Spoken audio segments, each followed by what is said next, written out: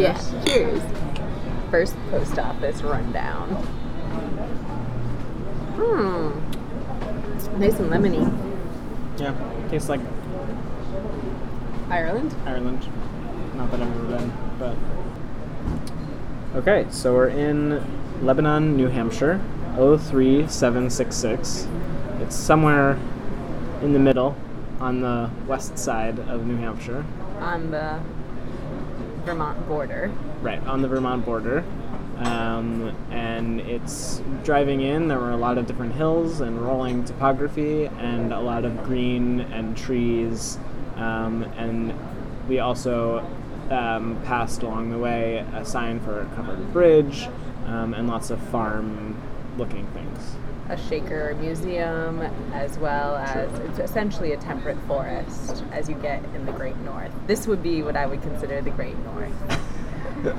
And so we drove up to town, and the post office is on a elliptical-ish common that is also has a pub where we're sitting right now, and City Hall, and some other little shops, as well as the Opera House, which is attached to the City Hall, so that's cool. And then in the center of the commons, there's a bandstand and some pathways and green, and as you approach the post office, which is off of the busy traffic circle that goes around the entire commons, it's a brick facade with 5 windows in the front. At the top of the gabled roof is this lighthouse beacon, glass enclosed light producing thing. It's very Federalist looking, and then once you get inside, you really start to feel the New Deal aspects.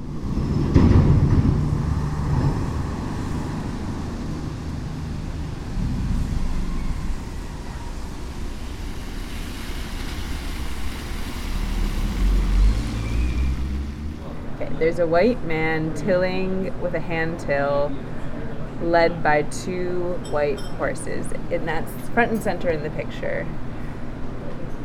Just behind him, there's a covered bridge with a river which disappears into the midground. The midground is predominantly fields with a town in a quarter of the image of the mural. And then behind, in the background, are the mountains that we're in. So it's really showing us the agrarian aspect of the culture in this area and highlighting hard work and labor. But what was really interesting is, in addition to the hand till that the man was actually using, there was a barn which had housed a mechanical tractor of some sort. So it seemed really interesting and appropriate to the Depression that there would be a man using this walking, piece of metal to till the ground with his horses when they're in the shed in the dark, kind of silhouetted, is the mechanics that he may or may not have money or fortune to run because it's the Great Depression. But at the same time, the town has telephone poles, which indicates that, at least for here, there's phones and lights in people's phones. On the grid. It's on the grid. Maybe not phones, but definitely lights.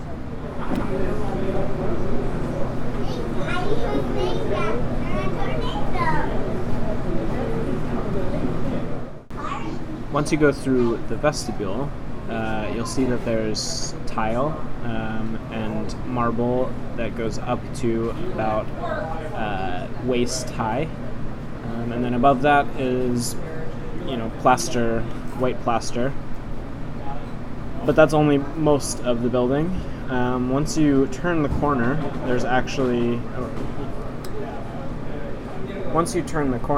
there's more P.O. boxes, and it also appears that the entire building changed. And so we were trying to figure out what was going on, and then we noticed that the marble turned into wood that went up to approximately the same height, but not quite.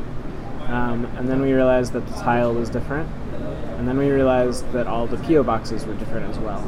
So when we walked back outside, we realized that although there's a gable in the front of the building, about halfway back it becomes some kind of flat roof that we can't quite see all of. And so we think that it is and so we can determine that this was some kind of addition at some point in time. We're still not 100% sure when.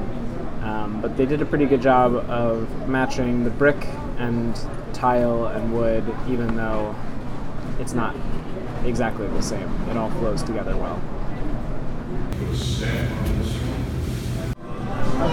So it's really interesting because the addition essentially means that what was built originally wasn't perfect for the city that is today.